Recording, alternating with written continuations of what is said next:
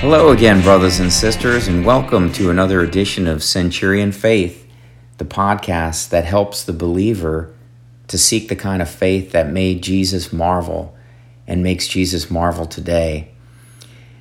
Hebrews 11:6 says, "Without faith, it's impossible to please God, because anyone that comes to God must not only believe that He exists, but that He's a rewarder of those that diligently seek Him." So I thank you for listening to the podcast today as we diligently seek together God through His Word and through His Spirit. And that brings me to the subject of my message today, which is entitled The Word and the Spirit. The Word and the Spirit. And I just wanted to share with you today what the Lord keeps on impressing upon me day in and day out. I'm somebody who has come to just love the Word of God. I love my Bible. I really do. And it's precious to me. I love to read the Bible because I can hear from God, because His Spirit, the Holy Spirit, teaches us the Word of God. And it says that throughout the Scriptures that the Spirit who inspired the written Word of God also teaches us and helps us to understand and also how to apply God's Word to our lives. And it's just so vital that we not only know God through the Word, through His written Word, but by His Spirit, the Holy Spirit, who wrote this it's called a Holy Bible. It says right on your Bible, it's a Holy Bible because it's inspired by the Holy Spirit and it's taught to us by the Spirit. So I think the more we learn the Word, the more we learn how to walk in the Spirit, and the two go hand in hand. And I think it's really amazing to me that Jesus was very, very careful to let us know that His Word and His Spirit are one. And now that we're born again, as a born-again believer in Jesus Christ, we have the Spirit of God.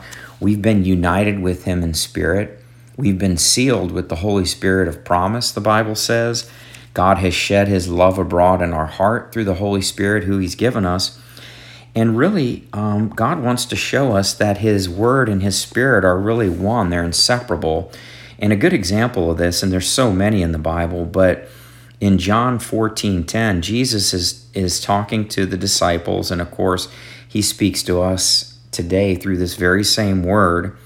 And He says, believest thou not that I am in the Father, and then the Father is in me? In other words, He's saying, do you believe I'm in the Father and the Father is in me? He said, the words that I speak to you, I speak not of myself, but the Father who dwells in me, He doeth the works. So His words and His works are inseparable, right? The two are one. And He says, He goes on to say in 11, believe me that I am in the Father and that the Father is in me. In other words, believe my words. He says, or else believe me for the work's sake. Let me read that again. Believe me that I am in the Father and that the Father is in me, or believe me for the work's sake. So He's saying, if you don't believe my words that I'm speaking, then look at the works. In other words, look at the Spirit and what it's producing, what the Word produces. And I think that's just amazing that God Jesus Himself taught us the vitality of knowing the Word. Jesus Himself, we see when He was 12 years of age and His parents were coming back from Jerusalem, they realized that He had stayed behind. And it wasn't until, I think, a full day's journey that they realized that Jesus was missing from the caravan. And they had to go back to Jerusalem and find Him. After 3 days, they found Him in the temple. And it said that He was sitting there learning from all the teachers, right, of the Torah, the books of Moses, and from the prophets, and all of these religious teachers. He was sitting there learning, and He was asking questions. And it says His parents came back and found Him, and they said, what are you doing? Why are you, you scared us half to death, and you were missing. And I'm sure they were terrified. Of any of us who have ever lost a child, can you imagine losing God's Son? Oh my God, how they felt. But they were so happy to find Him. But He said to them, He said, didn't you know that I'd be in my Father's house? And He was sitting there learning.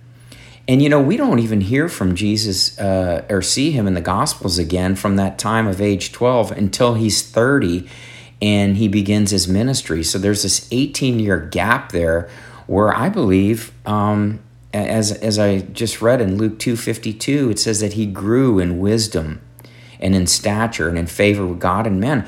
I think Jesus, as a human, he was fully God and fully man, but as a human, he came down and humbled himself, it says in Philippians 2, and took on the form of a human being, flesh and blood. And I think he did this as an example to show us how we could live, how a human being could be born again and learn to live with the Spirit, but also by the Word of God.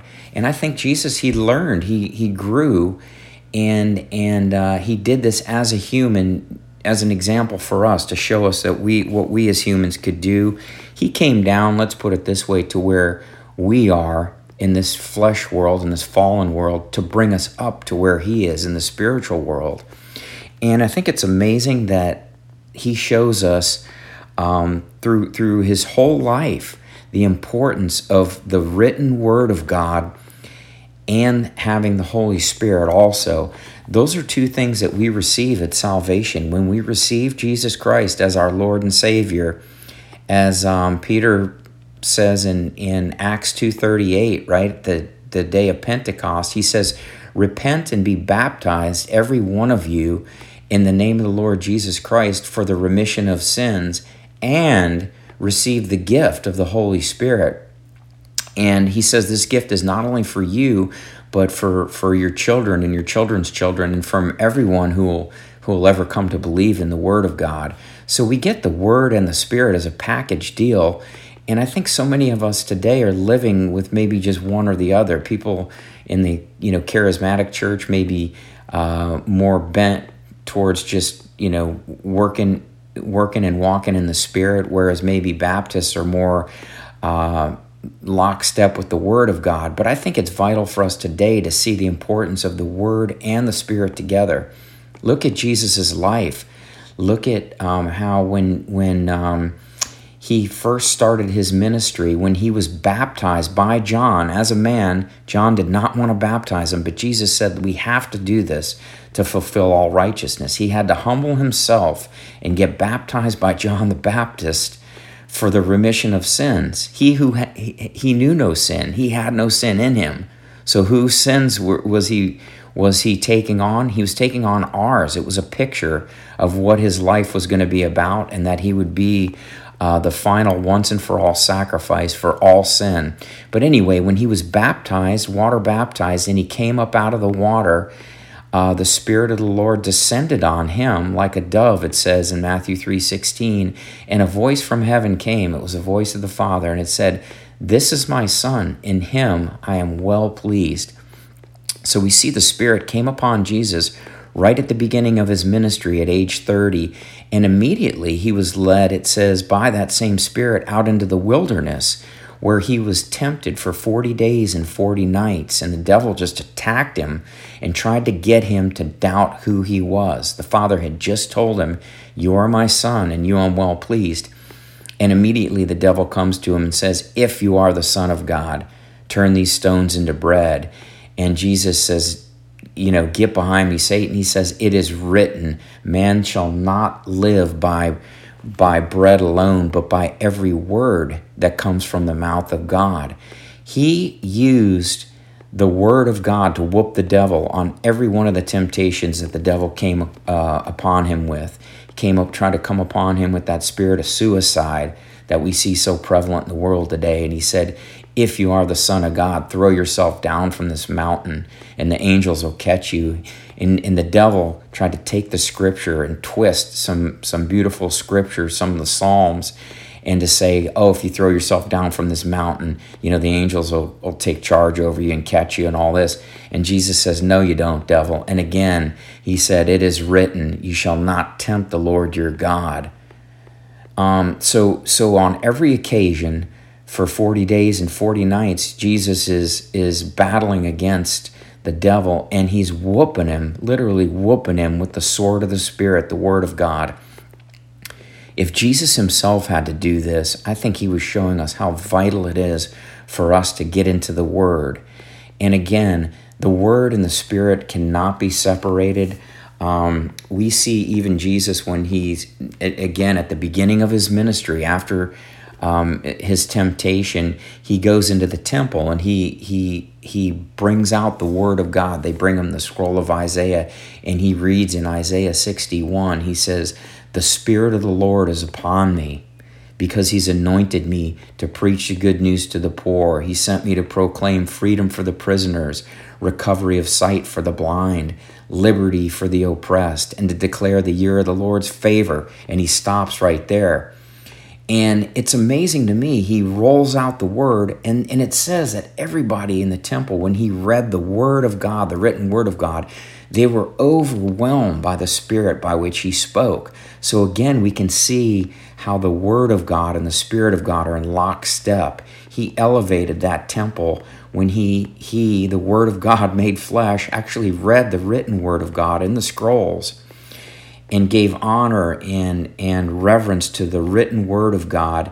And the Spirit which wrote the Word of God was upon him, and everybody in the place could feel it. So it's absolutely amazing to me how people were in awe of the words God spoke and the Spirit by which he spake. And for us, it's like the same thing today. He wants us to get, if it was important for Jesus to know the Word of God, and to grow in grace and in favor and in stature and grow spiritually and mature as an example for us, how much more important is it for us to have a devotional life, to have time set aside, specific time set aside to get quiet with the Lord each day and to get into his Word, to read the written Word of God, just to get one nugget. You know, every word of God is designed for a purpose. We have a word from God for every trial that we face in life. We have a verse for every adversity that we face. Again, we have a verse in Scripture for every adversity that we face. And God knows how to give a word in due season to us when we're weary.